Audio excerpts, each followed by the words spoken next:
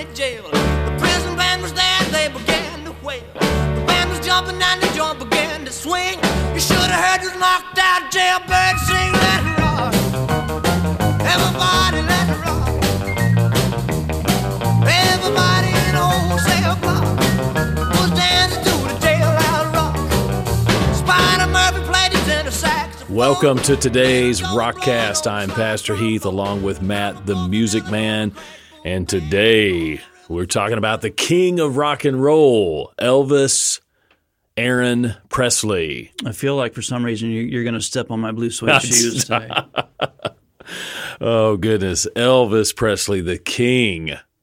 Wow, his first hit was It's All Right. It's All Right Now, Mama. And that was his very first hit. I was hatched about 30 miles from Tupelo, Mississippi. So the birthplace of Elvis.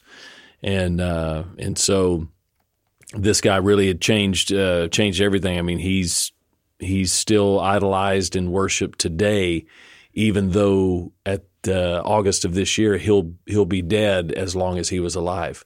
Is that right? 40. He died at 42 years of age, and it was in 1977. And it'll be 42 years this August that he'll be dead. Wow. And he's making $100 million every year. It's bringing in $100 million. What a retirement. It's a great retirement plan. So many people love Elvis, and I know this is going to be a sacred cow that we're going to slaughter today. And Elvis grew up, Assembly of God, grew up in a Christian home, sang a lot of gospel songs, one of the most tremendous voices the planet's ever heard. Let's face it. Yeah. Musically talented. Of course, got in trouble early on with his Elvis and his pelvis, the gyrations, the straddling of the microphone. He was banned on the Ed Sullivan Show. They only showed him from the waist up because the things he did with his body when the music came on was inappropriate. And of course, Elvis, when he was asked about what he did with his body when the music came on, guess what he said? I can't control what happens to my body when I hear or feel the music. Come on, Michael. Come on, Michael. Oh, goodness. So, Elvis. Let's talk about Elvis. Now, we're at the Rockcast. You know what we do? We talk about the spirit behind the music. What was the spirit behind Elvis's music? We know he sang a lot of gospel songs and did it better than anybody.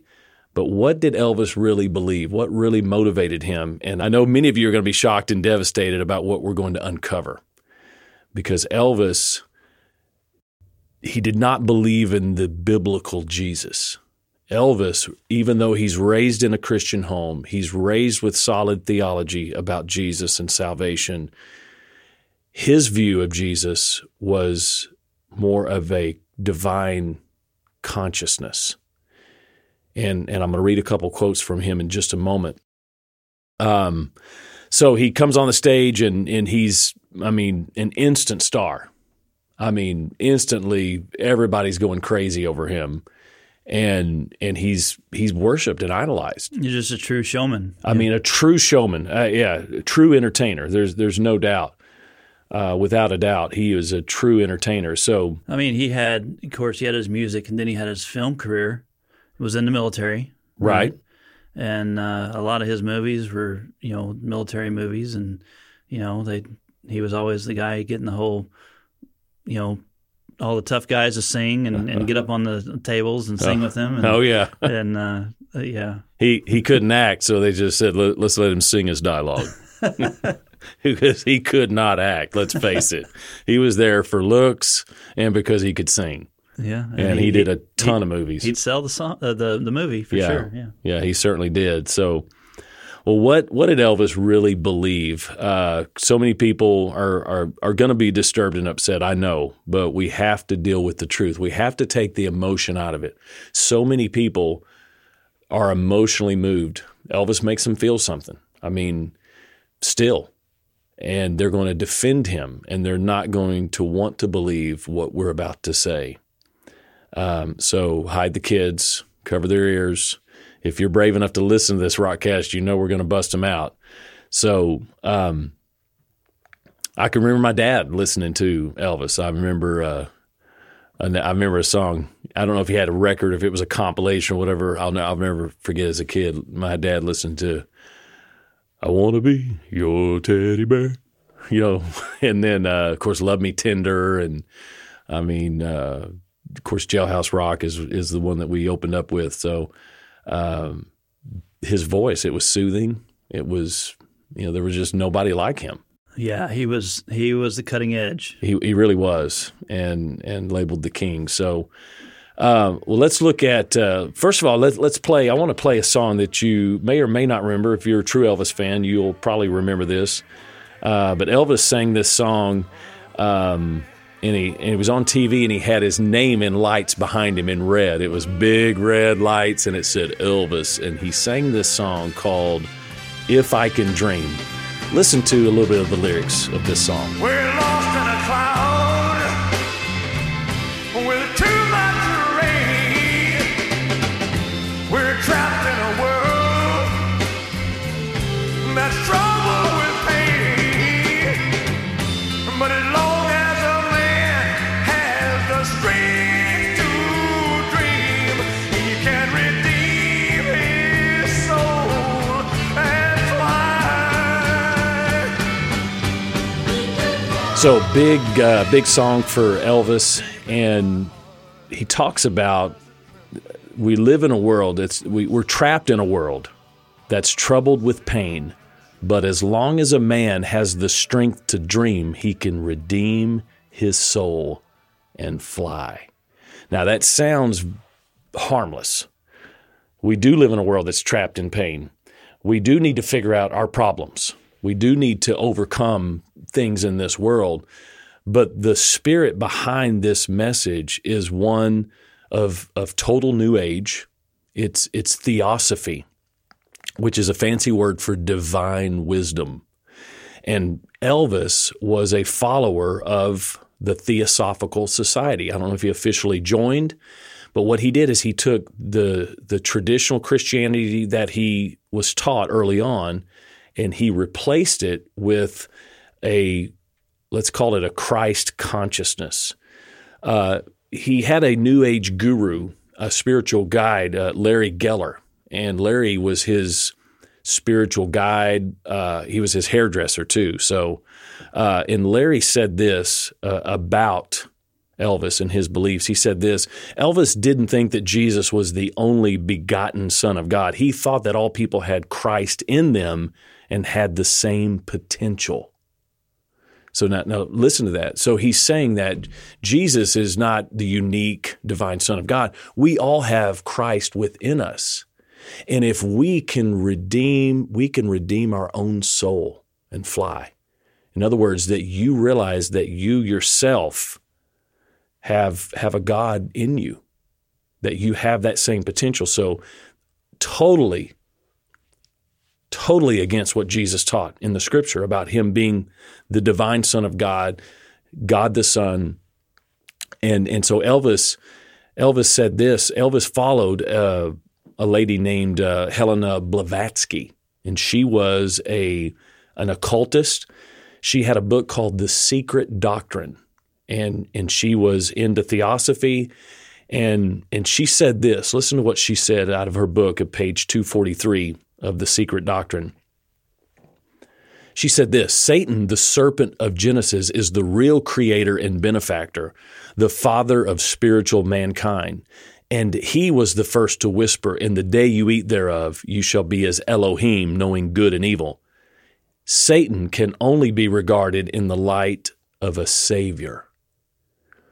So here's what theosophy does, Matt. It takes the idea that we live in this world. We're trapped, and that's what it said in the song. We're trapped in a world with pain. Theosophy sees the Creator as bad. He's trapped us in this material world.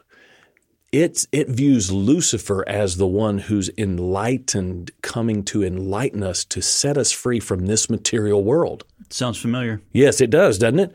She also said this in page 53 of her book, The Secret Doctrine. Satan is the angel who was proud enough to believe himself God and brave enough to buy his independence at the price of eternal suffering and torture. So here's what this Gnostic gospel does. It inverts everything. It takes Lucifer and makes him the Savior, coming to enlighten us to say, hey, follow me. You have a God live. You'll be just like God. That was his lie in the garden in Genesis 3. You will know good and evil. You will be just like God if you follow me. And so they have God, the creator, Yahweh, Elohim, they have him as being evil. And so Satan has come as this light-bearing angel to set us free. Isn't that crazy? Elvis believed this. Elvis even read from her book from on stage. I mean, Madame Blavatsky is this lady is completely wicked. Elvis read from her book. I mean, this is just crazy, and people don't want to believe this, but it's true. You know it's true. As Barney Fife would say, you know it's true. Elvis, listen to this. This is from If I Can Dream, Elvis's own story. This is written by Larry Geller, his spiritual guru. Elvis claimed that his mission was to use his name and influence to initiate people into the spiritual world of which he was being used. He claimed that this voice, quote unquote, was using him as a channel to reach millions of people through the universal language of music. Boy, there was something using Elvis all right. Was it the Holy Spirit or was it an unholy spirit?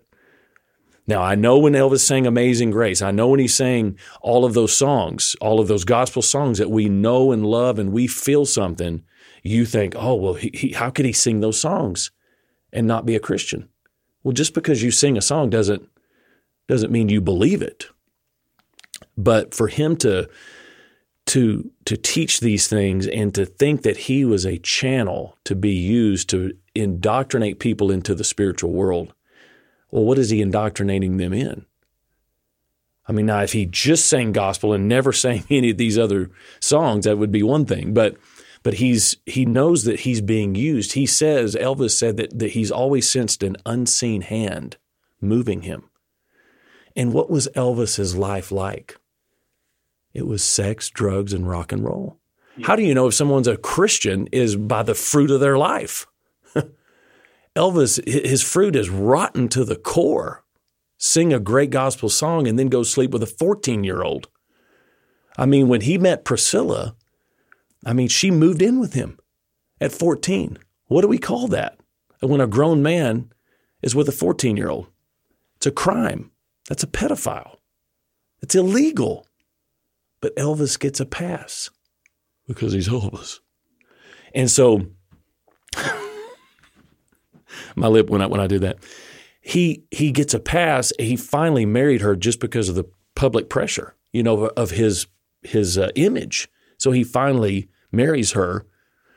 But the Memphis Mafia will tell you that Elvis never stopped seeing other women. With Priscilla, it never stopped. If you think it stopped, you're wrong. He never stopped being immoral. That was his lifestyle. Here's what Elvis said about what he believed. And he said this, Elvis declared, someday in the near future, we'll see how these so-called ministers of God react as they see their worn-out ways and their old age starting to crumble. They'll all get theirs. I can't wait till this new age comes. Now, what kind of quote is that?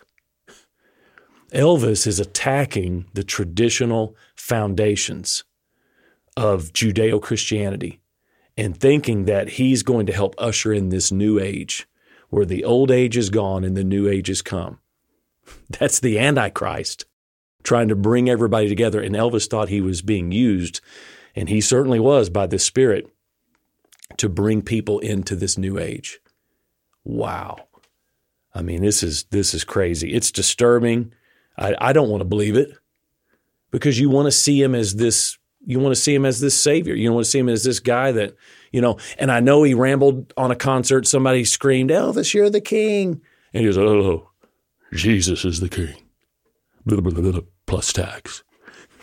You do that pretty well. He was out of his mind, drugged out, but he did correct somebody and said, "No, Jesus is the king." But hey, okay, I'm glad he did that. But his life and his doctrine, what he really believed, was anti-biblical. I mean, it was. It's sex, drugs, and rock and roll. You may not know this, that the night that he died, he couldn't sleep.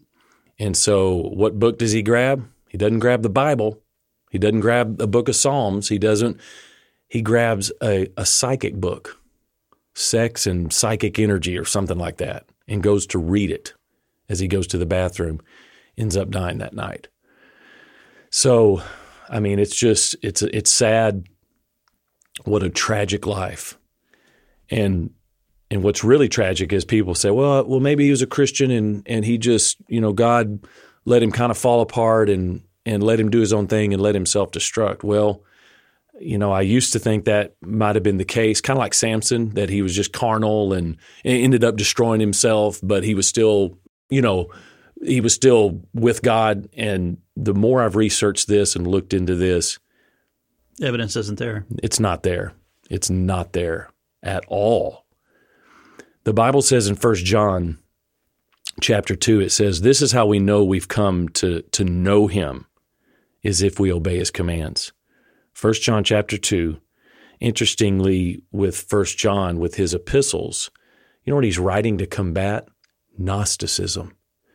The Gnostics believed that matter was bad, spirit was good, and it didn't matter, pun intended, what you did with your body because it was already bad, and it was the spirit that was good. And so you could be super spiritual, and it didn't matter what you did with your body. Isn't that convenient? People want to join that church. You bet. So Gnosticism says, okay, now here's the secret. The secret is you can become your own God. And you can do that through immorality. You can do that through all of these other ways. And it doesn't matter because you're enlightened, because you have a God within you. You have this consciousness. And so 1 John is writing to say, listen, God is not light and dark. He's only light. There is no darkness in him. And so this dualistic secretness to where you can achieve some kind of spirituality by going through all of this darkness and sin, it's not there.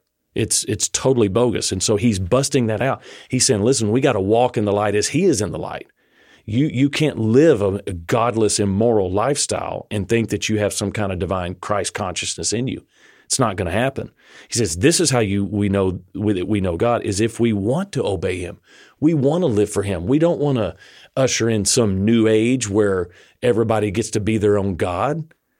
He says that if you claim that you know him but do not do what he commands is a liar and the truth is not in him.